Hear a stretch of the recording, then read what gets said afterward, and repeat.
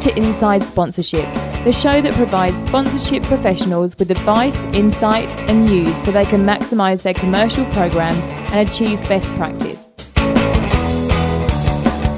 In recent years, we've heard a lot about the potential of emerging markets across all industries. So, obviously, emerging markets have and will continue to have an impact on the sponsorship industry. Of huge significance and leading the way is China. With 1.38 billion people, it represents a significant and mostly untapped market, and the government has targeted a US $813 billion sports industry in the next 7.5 years, and that has fueled major investment across all aspects of sports, including events, facilities, teams, leagues, and really importantly, grassroots programs. In fact, in researching for this podcast, I used a population clock to determine the 1.38 billion Chinese population. Staggeringly, every 5.3 seconds, China's population went up by one person. And using my very basic math skills and Google, I figured out that with the Chinese government's 7.5-year US $813 billion sports industry target, that by then the population would have added another 47.3 million people. The mind boggles, but to help us understand the emerging Chinese market, and as part of our series exploring Nielsen Sports and Entertainment's commercial trends in sports, of which number one is the emergence of new sporting powers led by China, Claude Ringwet, Managing Director Southeast Asia and Greater China, will join us on the show. Welcome to episode 39. I'm your host, Daniel Oyson, and it's awesome to have you join us wherever you are in the world. We love hearing from you, the listeners, and whenever we do, we always promise a shout out. So, a shout out to Mitchell Wiley, Senior Marketing Manager, Sponsorship and Retail at Nissan Motor Corporation Australia, who connected with me on LinkedIn recently and very kindly wrote, "Hi Daniel, thanks for connecting. I just wanted to congratulate you on the Inside Sponsorship podcast. I've really been enjoying it. It's nice to hear from other industries around the sponsorship landscape." Mitchell, thanks very much for the connection and the very kind words. I hope all is well at Nissan. Also joining us on the podcast, as usual, is our MD, Mark Thompson, who, whenever we welcome a Nielsen staff member on the show to discuss one of their commercial trends, he will also blog about the topic through the lens of what that trend means for the sponsorship industry. So regular listeners will know that we would normally cut to Mark's chat around about now, but in Mark's blog and chat, he discusses 4 things sponsorship managers should know when looking at China. And so I thought those things would be better understood after the context and the broader chat with Claude from Nielsen. Emerging markets are increasingly engaging with and investing in top-level sports. The next 3 Olympic Games will be staged in Asia, while Russia and Qatar are the next 2 FIFA World Cup hosts. And of course, the Rugby World Cup will be hosted by Japan. Mexico is investing heavily in sports and major events, while markets like Turkey, Indonesia and Thailand face challenges but have undeniable growth potential. However, through all that, China is leading the way. The government target to create US $813 billion sports industry by 2025 has fueled major investment across all aspects of sports.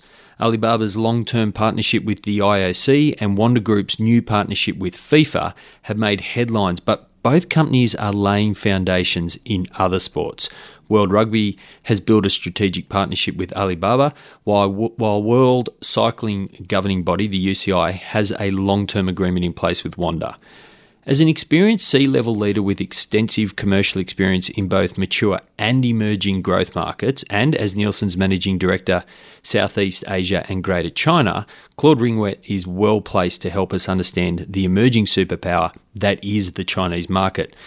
Claude has deep management consulting experience and has led teams across Asia Pacific and North America covering business development and strategy in a wide range of industries. He has extensive experience in consumer products, retail, sports, pharmaceutical, technology and logistics. Here's Claude. Claude Ringwet, welcome to the show. Pleasure to be here. We always kick off with a few easy icebreaker questions just to get the answers flowing and give the audience a little bit of an insight into the type of person you are. And so the first question is, apart from the obvious answers of family and pets and laptop and phone, if your house was on fire, What is the first thing you make sure you grab on the way out? Fantastic question, and I think the only way I could answer it is it would have to be my wife. I thought about that for a moment because I thought I would take my pet dog, but I'd need to take my wife, so that would be number one. All right, very good. Second icebreaker question, what was your first ever job? Somewhat embarrassing, but I was a sales kid in a surf shop, so I grew up doing a bit of surfing in the eastern beaches of Sydney and managed to get a job with one of my sponsors. The sad thing was that I became quite addicted to the bikini section of the shop, much to the chagrin of the owners. But look, it was a great way to build a career in sports, which I've now done. Very good. I mean, now we're more mature. We just call that networking. Claude, what's been your pathway leading up to your current role at Nielsen Sports now? So, as some of the people on the call podcast may know, I was previously at Replicom, so I was the managing director and head of consulting for Replicom in Southeast Asia and Hong Kong prior to our acquisition last year by Nielsen. And before that, I was midlife crisis running the consumer products and retail business for SAP in Asia Pacific and Japan, so a little different to the sports business I'm now leading here in the region. And as you said, you're now in Nielsen and leading the sports business in the region. You're the Managing Director, Southeast Asia and Greater China. That sounds like a massive market to look after. What are your main focuses in the role, and how do you generally structure your week or even maybe your month to ensure you stay on top of everything in such a big market? Look, great question. The priority for my role right now is to really continue to grow at a double-digit pace here in the region, and we're really doing that by helping a lot of our clients drive more success in the investments they make in sport. You're right, it's a massively complex market. We have over 10 languages alone in Southeast Asia. Then when you add in China, the number of dialects you have to manage and so on is enormous. For me, it's really a case of getting the priorities right and balancing our approach to the market in very mature markets from a commercial perspective, like Singapore and Hong Kong, to very different propositions we face in markets like Myanmar and Cambodia. At the end of the day, other than managing my suitcases and traveling on a weekly basis, the priority really now is on the booming sports industry in China. That's where the majority of my time and energy is now pointed towards, and really helping both rights holders and brands deliver the success they're trying to achieve in that Chinese market. And focusing on China and some of those clients that you work with, can you tell us a little bit about some of those clients that you work with in China? Sure. Look, we've been really lucky at Nielsen Sports and prior to that at Replicom at having a very good portfolio of clients, which originally emanated out of Hong Kong rather than the mainland. But we've managed to work across, I guess, the spectrum of global and local rights holders, the major sports agencies, major brands investing in sport, as well as some of the government departments across mainland China and Hong Kong. Some of the marquee clients like NBA, we've worked for a number of years now with NBA China to really help them drive the effectiveness of their programs, whether that's the NBA 5-on-5, the Chinese New Year celebrations, or the global games. We've worked and advised agencies like Wanda, Irina around their volleyball assets, Catalyst, on really how to optimize their rights and then measure those outcomes from a sponsorship perspective for brand partners. We've also done a lot with the local brands. We've been fortunate to work with Tencent quite heavily and have some good partnerships with them in China. And the brands like Vivo, Huawei, Hisense, a lot of these local brands who are also looking at investing in sport, both in the domestic market and globally. So a great portfolio of clients that we've been working with. And let's set the scene around those clients and the broader sponsorship market in China. Let's baseline China's maturity against, I don't know, for example, the UK as a mature market. Just for argument's sake, if the UK is a 10, the maximum, it's very mature. Where is China, and what are the reasons that market isn't as mature as something like the UK? Oh, that's a tough one. Great question. Well, I think at the moment I would say it's about a 4 or 5 out of 10, and I guess to add colour to that, I think that's really from the context of how sports are managed and run at a league level. I think if I looked at it from a kind of national sports program and Olympic kind of level, I would rate it a bit higher. I think the General Administration of Sport, who are effectively running sport in China, I think have some of the most rigorous grassroots and sort of talent identification programs that really lead to Olympic and national team success in many areas. But I think, if you look at the domestic program, it would be about a 4 or 5. And I think the reason I think it's like that is that I think, as I said, most of the investments have been focused on the Olympic type programs. And I think it's really only been in the recent sort of decade or maybe 2 that you've started to see some real marquee athletes from China take a position on the world stage. And I think Yao Ming was kind of number 1, but then you've got some of the tennis players like Li Na and Zheng Ji. Badminton, you've got Lin Dan. So you've got some athletes now who've really helped up the maturity level in some of these major sports in China.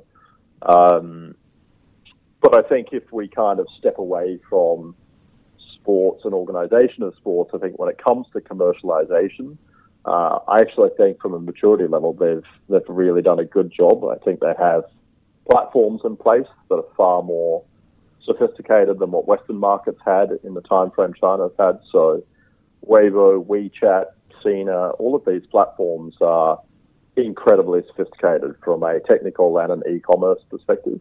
And I think that's why we're starting to see sponsorship investments and investment in sport really move quickly in China compared to what was probably seen in mature markets some time ago.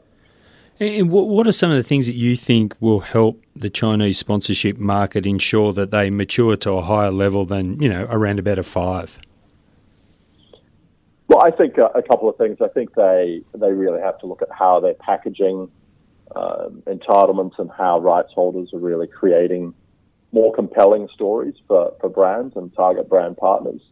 And I think for brands, it's really a lot at the moment about education and getting more sophisticated with why they make the decisions they do to invest in sport. A lot of it historically has, and even now, is still driven by state-owned enterprises being compelled in many ways by the state to invest in sport. There's also a lot of the chairman's choice type philosophy, which is very prevalent in Asia, that is really counterproductive, I think, to sponsorship. So I think it's really going to be about brands getting a lot more sophisticated with setting objectives and then working with rights holders to really define how to achieve those objectives and measuring that success. So I think they have to go through that process. There is a lot more demand now in China to really get to the bottom of the return on investment that they're making from these investments in sport. But it's going to take some time. So I think it's a journey, and they're at the early stages, but I think in the sponsorship space. You touched on it briefly just then around state-owned enterprises and government investment. And obviously, there's a lot of change happening in China, particularly as they emerge as a big market in sports. It is being fueled by state-owned enterprises and government investment. Can you outline a little bit more about what's being done on that front?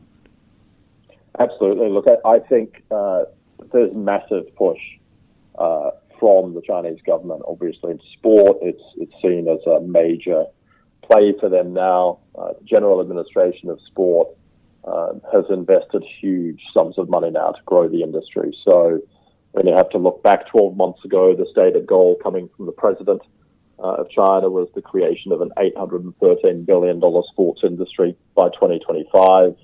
And to have the world's leading domestic football league by 2050. That's taken incredibly seriously by the General Administration of Sport, and the money they're throwing behind it is unparalleled, I think. There's been $2 billion spent alone in the last 2 years on investments in football, both domestically and globally. There's investments that we've seen recently from Alibaba committing $100 million over 10 years to World Rugby. You've got agencies like Wanda investing in UCI to create new events and tournaments.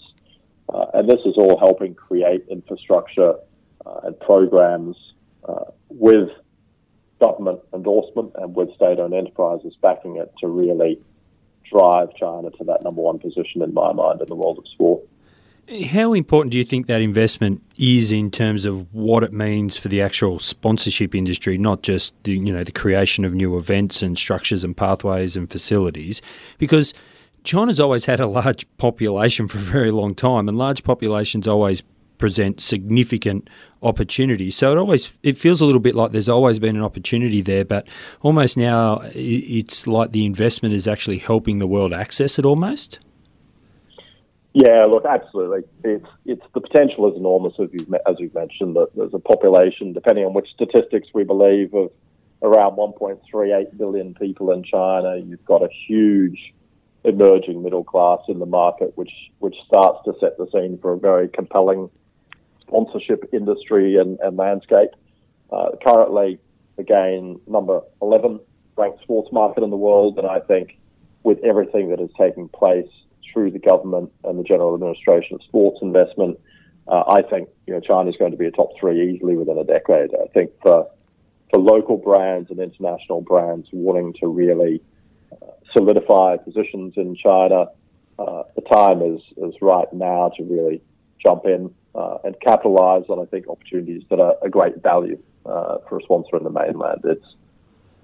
It's clear, just seeing the types of investments that we've seen. Alibaba and the IOC have partnered. It's an $800 million deal over 12 years that gives access to the federations, leveraging Alibaba's e-commerce and retail platform. The FIFA partnership that was just done with Wanda is one of the biggest deals in history with FIFA. And then you've got brands like Mercedes, who really tapped in early into events like the ATP and WTA, the F1 obviously.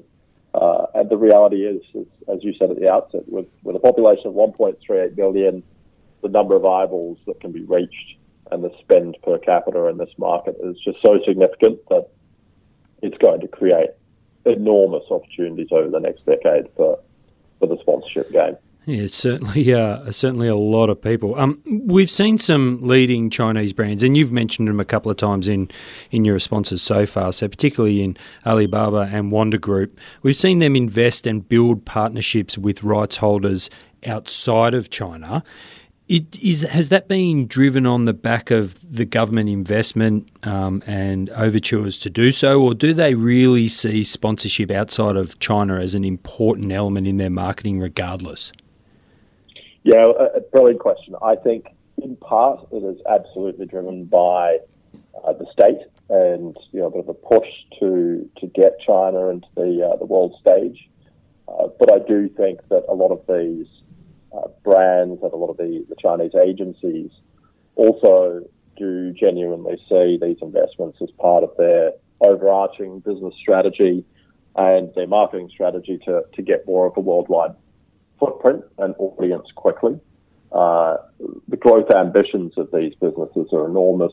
We just have to look at the acquisitions that Wanda, which one could argue essentially is a property and construction business, have made in sport in recent times. So with Ironman, with Infront, their partnership with UCI and cycling, these are all significant moves with global players to get a very quick footprint. Alibaba, as I mentioned earlier, same thing around their investments in rugby. There's a genuine intention to grow participation in rugby in China and to bring some marquee events into China, but I also think that's a very smart strategic move by Alibaba to get their retail e-commerce footprint out and growing quickly in Western markets. So I do think it's a combination, and I do think Chinese brands are starting to learn from what major Japanese conglomerates have done for many years and more recent time, the big Korean players like Kia, Samsung, etc., and look at ways of pushing out beyond the domestic market internationally. I think that impact globally, so outside of China, is an important point. So given the size and the potential of the Chinese market, what influence do you think their emergence will have on sponsorship valuation and just general benchmarking currency of sponsorships outside of China, so right around the world? How will it impact? Look, I think it's a tough one to get a precise measure, but I think definitely China is going to change the game, is my view. I think it's going to really impact broadcast and sponsorship rights valuations dramatically over time. We just have to look at, again, some key numbers, and apparently numbers don't lie, but 680 million internet users, 577 active users on social media. It's a massive landscape for sports investments and for values to be driven up. I think overnight, China have become world leaders in OTT investments with players like Tencent, Sina, Le Sports, Leico, PPTV. All really growing that online, digital, over-the-top space. And you only have to look at the rights fees paid by Tencent, for example, for the NBA digital deal in China. It was $500 million over 5 years for that deal. That is a new revenue stream for a global player like the NBA. And I think that's really going to shape benchmarks for not just valuation of rights, but also how monetization ultimately plays out in the sponsorship industry going forward. What's the one thing you hope the Chinese market gets right from an executing sponsorships perspective as they mature that other markets may have taken a while to get right? Maybe made some mistakes over the journey. What's the one thing you hope China gets right quickly? I'll be a politician. I'm going to give you two answers here, not one. Number one, I think, is really genuine collaboration. Right? I think that having had the benefit of working across Asia Pacific now for quite some time, obviously we've got some good examples of collaboration in markets like Australia and some of the more sophisticated deals in a market like Singapore or Hong Kong. But generally speaking, it's quite disconnected. There's not a lot of collaboration between a rights holder in this part of the world and the brands and agencies who are then activating the rights they are getting entitled to. So I think China has a great opportunity now to ensure that rights holders are really effectively partnering and collaborating from day one, not just getting a contract signed and handing over a check, but then really partnering to collaborate on the journey of activating and making sure that both parties benefit from the entitlements that they have. And then I think the second is really measurement. I think, as I mentioned earlier, a lot of Asia has been around chairman's choice or state intervention in sponsorship decisions. Therefore, there's been a real lack of maturity around needing to measure the types of returns or benefits that can be delivered. I think what we're now seeing is brands, both mainland Chinese brands plus international brands, really demand from rights holders better visibility into the types of returns they're going to get. And I think that's something that China can lead the way in, because I think it also took Western markets quite some time to really get to the bottom of quantifying these returns. So they're the two, measurement and much tighter collaboration between the partners. Very good. For non-Chinese rights holders and brands, what are a few of the larger cultural differences that they really do need to be aware of before they go rushing into this big opportunity in China? Look, it's really having a very clear understanding of who their consumer is and who the sports fan is for their property. Right, at the end of the day, you've got roughly 80% of the urban Chinese market being very interested in watching or attending sports. That's only second to their interest in travel at the moment. So you've got this massive market potential, but there are huge nuances in the consumer behavior between what you see in a tier 1 city like Shanghai and a tier 3 city like Yancheng, which is extremely close from a proximity perspective to Shanghai. That's language, the dialects they speak, that's the type of spending power they have, that's the specific sports and events they're interested in. So I think getting that level of understanding as a first step is very critical, and being realistic about then the potential for the sport or event that you're looking to bring in. At the end of the day, the Chinese consumer is really fickle. There's not a lot of loyalty, and they're very unforgiving. I think you quite often, as I say, get one chance in China, and if you get it wrong, it's highly unlikely they're going to re-engage. So that's the key. Understand the consumer, understand the sports fan, and be very, very clear about what you want to accomplish. I think that's an interesting point around understanding the differences between cities, because in a lot of what we would consider mature sponsorship markets, they're reasonably homogenous, aren't they? I mean, people will watch football right across the country, and in the summer watch cricket right across the country. But in China, it sounds as though it's quite different. Yeah, look, absolutely. There's massive differences in China in terms of engagement with sport. You do see football still dominate and basketball kind of number two, but you do have very distinct differences as you go through the different tiers of cities in China in terms of the move away from, in some ways, more Western type sports to then you get into the rural tier 3 and 4 cities, and it really switches then back to sports like table tennis and much more heavy interest in badminton, for example. So it is really about understanding the landscape and the different characteristics of the cities and making a choice. At the end of the day, some of these tier 3 cities, I think the definition today, I might be slightly out, so forgive me for that, but I think it's roughly 700,000 to 3 million people is one of the criteria to be a tier 3 city still. So that these aren't small cities, but they do have very fundamental differences about what they're interested in and how they would be prepared to engage and consume sport in those cities. So even with a good understanding of the differences between the cities and the cultural differences, with non-Chinese brands, given that Chinese sport isn't consumed all that much in markets outside of China at the moment, are Chinese rights holders and brands better served on focusing internally, or is there actually a big opportunity for non-Chinese brands to do well in sponsorships in China? Look, great question. I think there's definitely, and we've seen the opportunity, as mentioned earlier, to invest outside of China as part of their growth strategy. But for rights holders now, I think the focus has shifted markedly towards improving the quality of domestic leagues, and there's certainly been significant investment and enough press coverage about the Chinese Super League and what they're trying to accomplish there. But you're also seeing significant moves in the CBA, the basketball league, the volleyball league. And I think both local brands and non-Chinese brands can definitely make those investments into local sports.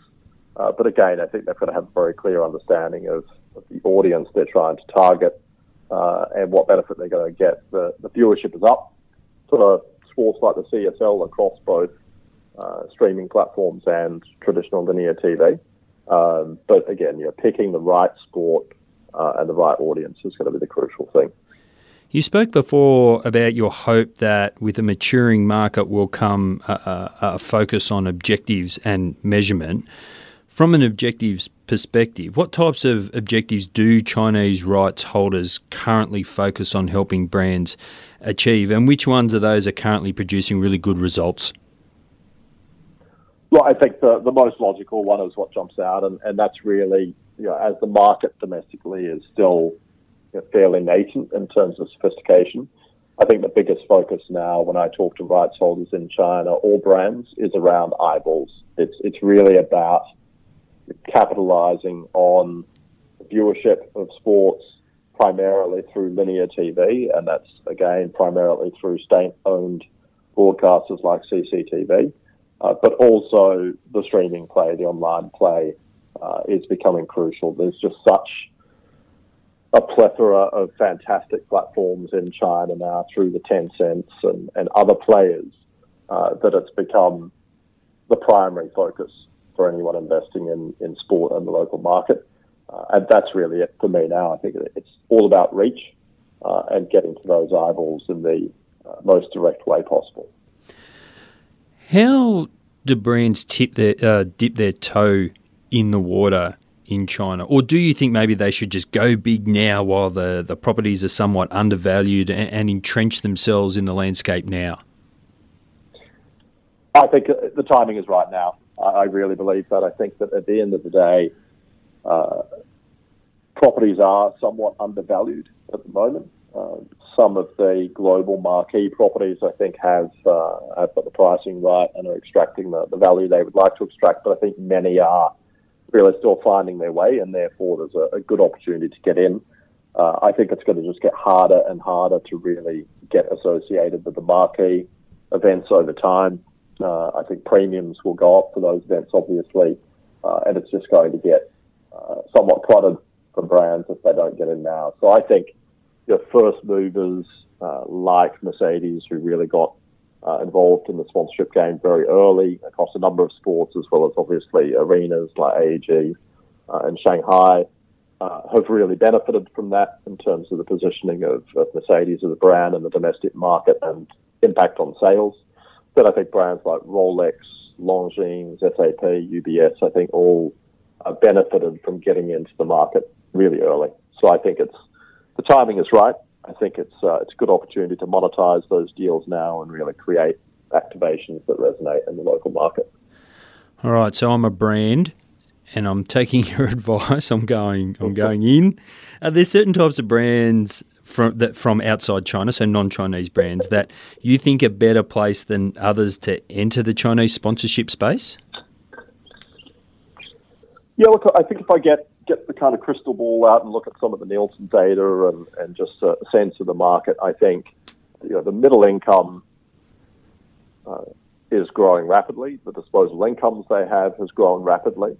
And therefore, I think over the last kind of 3 to 5 years, there has been a significant push towards luxury brands and general consumer goods. So I think those two industries are the two that jump out the quickest. So I think if you look at the very high net worth individuals, of which there are many now in China, obviously, they've got a very strong avidity towards automotive, right? There's that prestige of owning a luxury car, and driving up and down the Bundan Shanghai is still extremely appealing to mainland Chinese. And so I think you've seen huge success, as I mentioned earlier, with brands like Mercedes, Porsche, Ferrari, really focusing heavily on sponsorship in the mainland, not just in sport, in other areas as well. But I think automotive is another big one.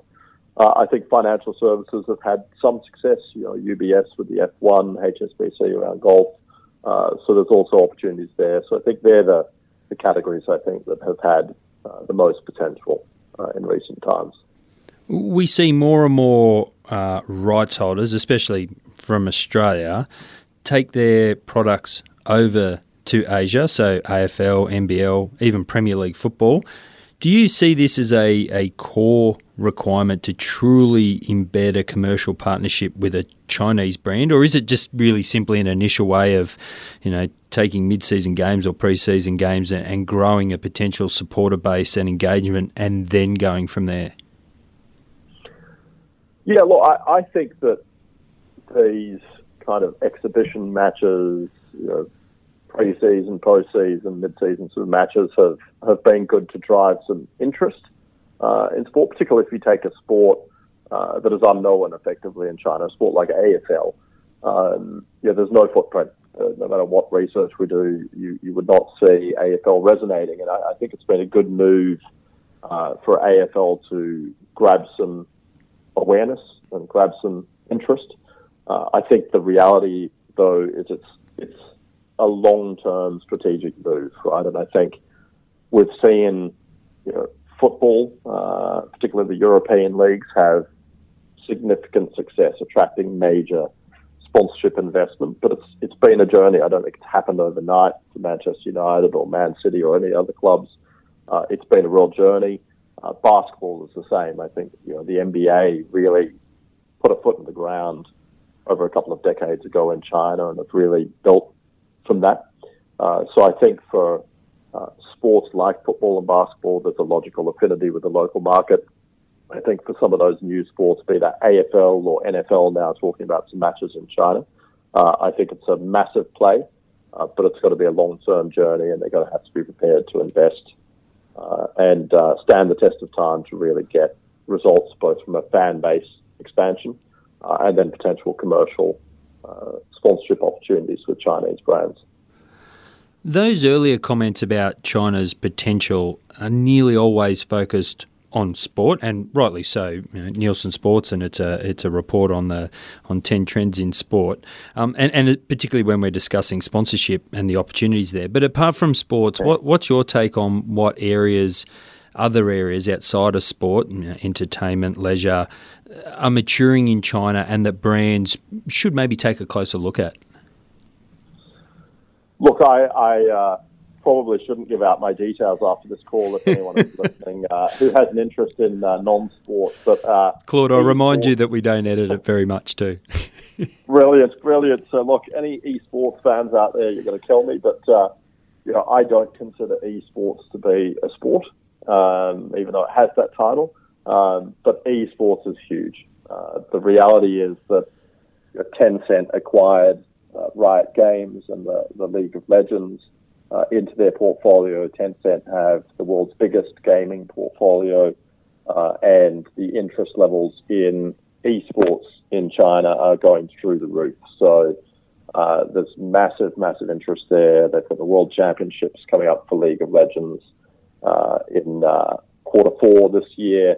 They've got the final being played out at the Bird's Nest Olympic venue in Beijing, and it was a sellout. And I can't remember in how many minutes they sold out that stadium, but complete sellout to watch the League of Legends World Championship. So I think that whole esports and gaming industry is going to take off. I think some of the numbers we currently hear about the size of the industry are a little bit more significant than I think reality. But for brands, it's clearly an area in China and in the region that is a growth area and is one that is very appealing for many brands. So that's definitely one. And then there's also been a massive increase in the number of events happening around general food and entertainment type fairs in China. I think it's tightly correlated, obviously, to the middle income growth and their increasing interest in travel and food. And there's been some real success in that space. So I think they're the two. Esports, which isn't a sport, but esports is number one, and I think food and entertainment, number two. And for just a note for the listeners, if you didn't catch the episode where we looked at esports in detail with Thomas Ravelid, then just head to sponserve.net and go back through the show notes.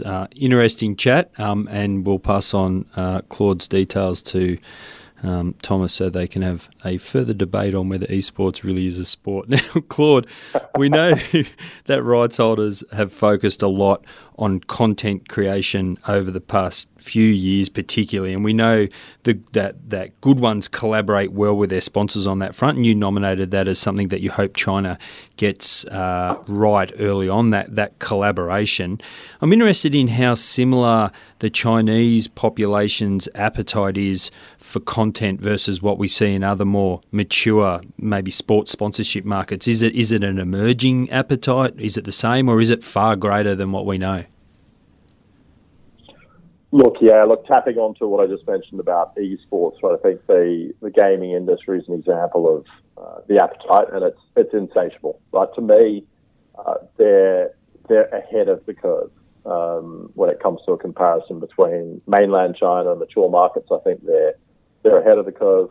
They've got about 430 million sports fans in China. They have, I think, the most sophisticated e-commerce platforms in many ways available in the world, as well as OTT platforms. You look at how sophisticated platforms are. Even WeChat and just general e-commerce trade is just so simple now in China that I think you have this environment now that is just extraordinarily compelling for rights holders to tap into, and I just think it's a gold mine. They're incredibly online savvy, and I think anyone who doubts the maturity of the platforms available in China, I don't think has spent enough time there. I think every time I go there, I really look at so-called mature sporting markets, and I compare the platforms that they have access to what China has, and I think they pale in comparison. So I think that's where really there's a massive opportunity. I think the trick, as I said earlier, is that collaboration now to make sure that they actually leverage those platforms and the audience is where the maturity piece comes into play. So insatiable appetite, greater than more mature markets without a doubt. It's just how they capitalise on it now is the key question. So sticking with that point around platforms and different platforms than other more, what we say, mature sponsorship markets, we know that Chinese citizens don't enjoy the same online freedom as some other countries. So how do non-Chinese rights holders and brands who are entering into that Chinese sports and sponsorship market, how do they take into, and what do they take into consideration when creating content and wanting to get it out there to the market? Look, great one. I think I grew up playing team sports rugby, which is in a dire state in Australia these days. But the point I would make is, you're growing up in a team sports environment in China. You have to team well. If you think you can come in and do it alone, and be a rights holder, a brand, and kind of wander in and be successful, it just won't work.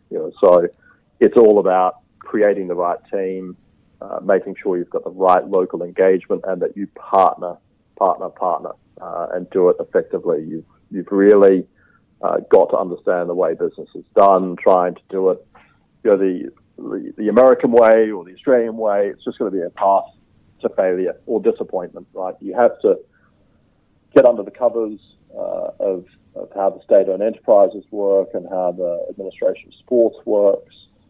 Get to the bottom of partnerships with players like Tencent and really understand what makes them tick. And that takes time and really requires deep local expertise and relationships to navigate that. So at the end of the day, I think China is relationship-based, and that journey just takes time to build. And so it's really about being prepared to invest in that time and energy to develop the relationships, and particularly build those relationships with the key players in the media space, both traditional broadcasters as well as the OTT players and the agencies who intersect with those. Claude, very insightful chat on what is a very, very intriguing market and obviously a massive opportunity. If people want to get in contact with you, find out more about Nielsen, what can they do? The best way, you can find my stunning image or mullet on LinkedIn is the easiest. And then step two, nielsensports.com is probably a great spot to find out a bit more about what we do and how we do it. Claude Ringwet, Managing Director Southeast Asia and Greater China at Nielsen Sports. Thank you so much for taking us inside sponsorship in China. Pleasure. Thanks very much for your time, Daniel. Awesome chat with Claude, and thanks again for his time in helping us understand and starting to navigate the Chinese market. If you want to connect with Claude, simply head to the show notes at sponserve.net and head to the resources section and then the podcast, where I've provided a link to his LinkedIn profile. And of course, there you'll find a link to Nielsen's Commercial Trends in Sports 2017, or you can visit Nielsen directly at nielsen.com. Now for Mark's chat and his take on what the emergence of China means for the sponsorship industry, including 4 things you need to know. Here's Mark. Mark Thompson, what do you like to read before heading to bed? Anything special? Oh, all sorts of things, mate. But anything work-related? Are you fiction or non-fiction bedtime reading? I'm always a non-fiction reader. Really? Never fiction books, ever. Yeah, me either. I've never read a fiction book. I'm a staunch believer that fiction books are for movies, so don't worry about it. Just put it straight to movie or watch it on a movie. Yep. So if you're non-fiction, what sort of things are you reading? Anything interesting of late? Well, normally I'm a big believer in sort of successful people's autobiographies. However... Daniel Oyston, My Way. No? It's coming. Well, no, you've missed a bit of that title. My Way or The Highway? Yeah, that was implied. Yeah, right. No, but lately I have been enjoying some industry papers that have been released, always released earlier in the year. Goes in the pile, got to get to it. Exactly right. And the latest is the 10 Commercial Trends in Sports paper for 2017. Yes. As released by Nielsen. When you read it, I'm guessing your mind goes somewhere. Always about sponsorship. Well, how does this impact sponsorship? I read, everything I read is, some people say I'm obsessed. Women's Weekly, sponsorship. I know. Yeah. It is. How could I get endorsement from Women's Weekly? So your mind goes immediately to sponsorship when you read those commercial trends? Yeah, always. Mine does too. Well, it's actually, not immediately to sponsorship. It's just, okay, these trends are really interesting. What does it mean for sponsorship? How does it impact sponsorship? What does it mean for sponsorship professionals, for the industry as a whole? Is it going to change the way the world is viewed in our business? So it is, quite a valid question to ask ourselves, especially with what we do. So, the one I was reading, the first one that I read, it's a pretty short book, a little 10 trends with about a half page each. Yep. But I only read one a week. Yeah. So you got to sound the words out. It takes me that long to read, mate. So the first one I was reading is The Emergence of New Sporting Powers, led by China. So what we're going to do is each month we're going to have you writing a blog and talking about one of those trends and how it applies to sponsorship, what people need to know, what they can apply, what they can learn from it, and then we'll back that up with an interview from a Nielsen Sports staff member. But as you said, the first one is about China. Yeah, I mean, and the interesting thing about the interview is that it is the relevant expert within that global business. Yes. On this, so it's going to be very much eye-opening and educational, much more so than my take around how it impacts sponsorship. Let me tell you. So what are the headlines around China? Let's start off. Let's verbatim. What's the trend that Nielsen have identified? Look, the trend is talking about new markets led by China. So it identifies that there are some new players, big players coming into the commercial world. It identifies that the next 3 Olympic Games, winter, summer included, are to be hosted in Asia. As well as the Rugby World Cup? Rugby World Cup in Asia. The next 2 FIFA World Cups are in Russia and Qatar, who are, emerging superpowers in this space. And, undeniably, those emergence of those regions will unlock new audiences, new participants, potentially new superpower national teams down the line. But then the biggest thing is opens the door to huge groups of previously non-accessible, non-engaged people.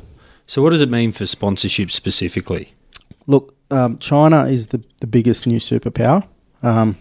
Their government has invested $813 billion US. That's a lot of money. Over the next 8-year period. So, roughly $100 billion a year, probably more early. Petering down, into sport, focused on being successful.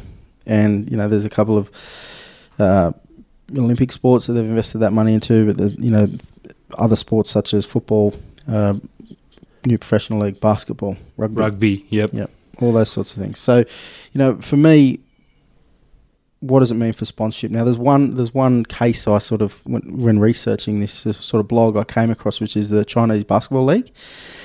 And all other sports in this sort of Chinese space are engaging experts outside of China, agencies such as, RP Silva or, the Alibaba Group or whoever to help them move into this space quicker. Chinese basketball are actually trying to do it themselves. They're trying to upskill from within by using external resource to teach them. So teach them how to fish rather than have someone fish for them. Yes. And they're commercially trying to own their own patch. I think that's where everyone will end up. But regardless of the approach, there's kind of 3 key things that it means in terms of opportunity for sponsorship people and within our industry. So for brands, it gives brands an opportunity to connect with newly engaged, impressionable, and probably undervalued properties at this point in time. Agencies, obviously they can establish a market presence early in the piece. They've got the expertise to impart onto that market, and they can grab market share right now while the pie's being sliced up. And then obviously for sponsorship professionals, which is who we mostly talk to, it's to impart, the opportunity to impart their knowledge, expertise, but also expand professionally, new cultures, new opportunities, great new experiences by taking leadership roles in those markets. There's not often opportunities for sponsorship professionals to go and trailblaze, is there? No. It might be a new part of a sport like Big Bash or, maybe a a competition, Splinters or something like this. But this is true trailblazing. This is really upskilling and imparting your knowledge. And if you do that well in a region like China as it emerges, and then you come out of that region, professionally you're going to be pretty well placed. Well, and not only are you going to take ideas that are proven and existing from where you are, the opportunities and methods and information that's going to come your way because of the resources at your hand. You know, you're going to, even if you return in 5 years' time, you're going to be have some invaluable knowledge. There's various superpowers or emerging markets, but China's particularly of significant importance, isn't it? It is, or mate, the population alone. I don't know how they count them all. Yeah. By the time they finish the census, it's time to start it again, surely. Yeah, exactly right. It's like painting the Harbour Bridge. But you know what's actually most impressive from the paper is that the study to the levels of engagement in sport in that population. Nearly 50% of people within that population are engaged in sport. So that highlights the opportunities to exist. And you know, China's developed population is the biggest sort of opportunity, but there's also, you know, Chinese have a proven commercial appetite and ability to invest, which we've seen. That they are proven to adopt and utilise and lead technological development. Lead's the important word there. Exactly right.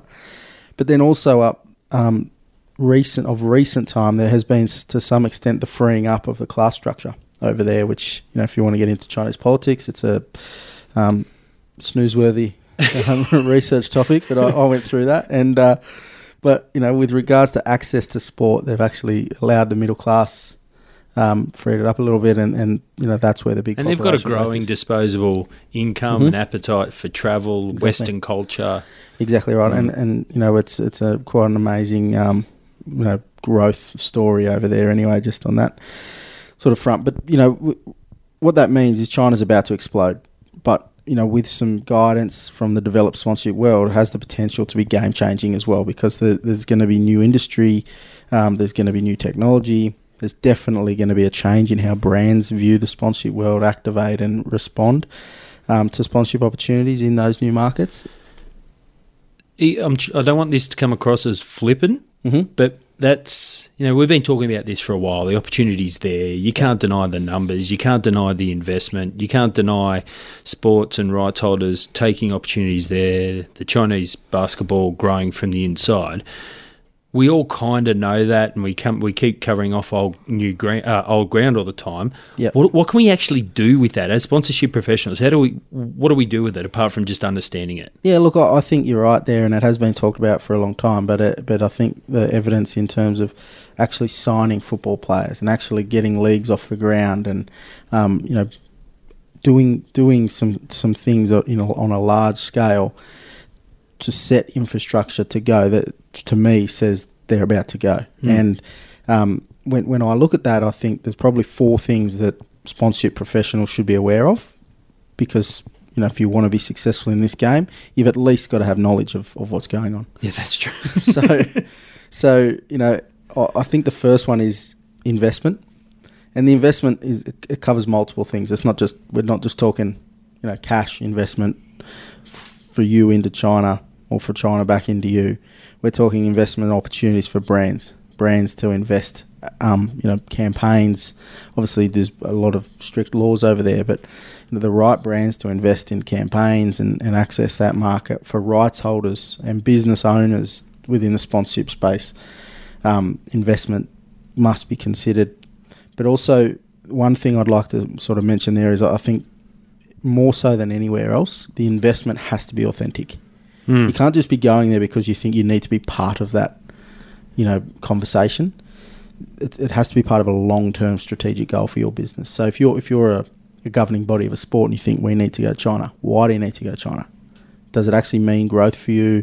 Does it expand your commercial opportunities? Or is it just a distraction because you want to be part of this sexy new evolution? Yeah. So the authenticity... There has to be a reason, a why. Yeah, authenticity is really vital. And also, you know, people see through it if you're not authentic. Well, interestingly enough, I've got on the list of podcast topics over the next... I've got some reading to do, bedtime reading to do before I can actually put the podcast together. But it came across a paper a couple of weeks, 2 months ago maybe, that talked about how people perceive certain sponsorships within markets, and very much looked at that Chevrolet sponsorship of Man U, and then goes right down into like individual regionalised hockey competitions and the right types of sponsors and how the market perceives that. So, we'll certainly have that on the radar about authenticity and where you should be putting your money. Yeah, cool. And mate, investment doesn't only come from the outside. So internal investment within China also presents an opportunity because, if you're a business that has no experience in dealing with these types of markets, you need to kind of have some sort of internal influence, access, or joint venture to be able to sort of come in with some form of meaning. Very good. So authentic investment. Yep. The second one is knowledge transfer. So this is an obvious opportunity, and we'll use the Chinese Basketball League, which is led by Yao Ming, as an example here. But the new markets have a steep learning curve. We know sponsorship is not as simple as people from outside the sponsorship space make it. It's just a logo on a shirt. It's fine. Exactly, it is.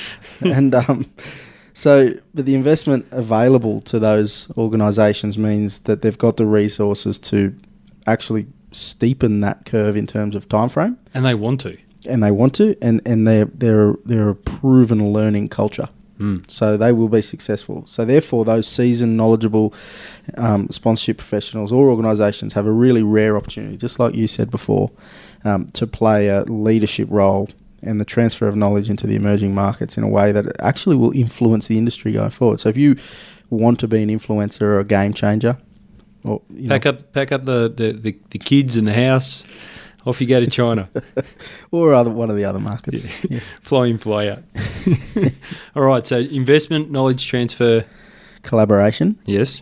This sounds really big for me. I'm excited about this one. The collaboration is, funnily enough, in the blog I wrote, it's only 2.5 lines. Yeah. It's the shortest part of my blog, but maybe you should have helped me out there. Well, I think it's a great opportunity for study tours over there, conferences, bringing Chinese delegations, for want of a better phrase, to Australia on study tours to collaborate, see how you can work together, which ties in with the point prior, which is around the knowledge transfer stuff. Sports management universities, mate. Yeah. Like, unbelievable opportunity there. And it's only natural that the emerging markets are going to want to reach out to the already established markets, bring content, accessible audiences to further their own growth opportunities. They're gonna want to grow outside of those emerging markets by being part of the global conversation. So those collaboration opportunities are authentic and are not it's not a one-way street by any means. Now, I'm looking forward to the day when an established, well-supported, followed, financially viable Chinese Tier 1 sporting competition brings a game to somewhere like Australia. Yeah, I mean, we're seeing this, I think, probably the start of that type of thing now. We've got obviously Arsenal in Australia at the moment. They're playing tonight against the Wanderers. They get on a plane tomorrow to Beijing, and they do the same thing over in the China. There's probably just as many people in Beijing that support them, or China that support them, as England. Oh, probably more, but huge. They're playing a couple of games over there as well, which is, I think, their first step to what you're just saying. Arsenal's a huge global brand. And the fourth one's employment. So, as per above, an expanding new market will always call for experienced professionals to lead the way. So, if you've got adaptable skills and you see some opportunities to enter as a leader, and you've got the authentic desire to move into one of these emerging markets and maybe do it tough culturally and,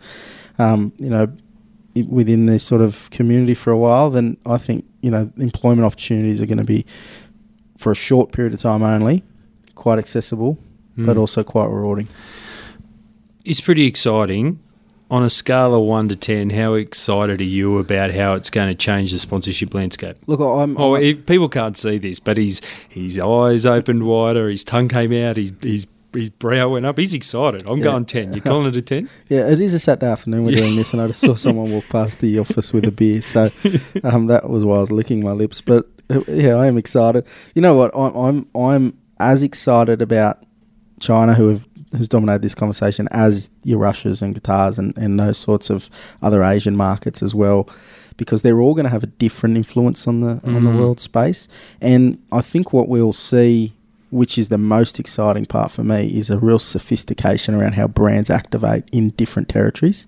Well, there's so many cultural considerations that they need to take on, isn't there? But also appetite, like, different products. So, you look at, let's just, off the top of the head, somebody like Unilever, right? So many different brands at their disposal, might have a deal with, with an agency or somebody, and the different products, the way they promote those products, the way they advertise those products, the way they price those products, everything is just going to change, and it's going to be so exciting and interesting to watch. But as sponsorship professionals, as I said earlier, we all need to actually know what's going on so we can adapt ourselves. Yeah, very good. So, and if you want to read through all of that in slow time, head along to the blog, sponserve.net. Under the resources, just head to the blog section, where you can go over all of that and take copious notes. I love the photo you've put on the top of the blog. Little Chinese flags, Superman, ties in with the superpower. Sometimes you get lucky and find a good photo.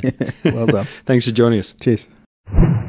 That's about all we have time for in episode 39. Don't forget to head to sponserve.net to read Mark's blog, or to download Nielsen's Commercial Trends in Sport 2017 paper.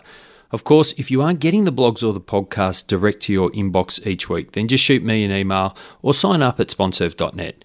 If you want to connect with me, then you can do so on LinkedIn. Just search for Daniel Oyston, or drop me an email at daniel@sponserve.net, or on Twitter using the handle @sponserve. And of course, you can connect with Mark Thompson on LinkedIn or email at mark@sponserve.net. Don't forget, you can follow us on Facebook, LinkedIn, Twitter and Instagram.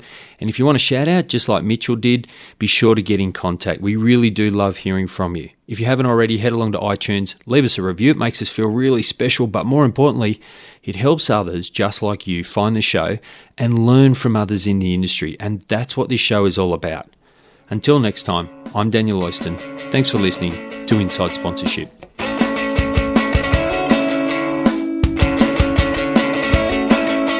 Thanks for listening to the show.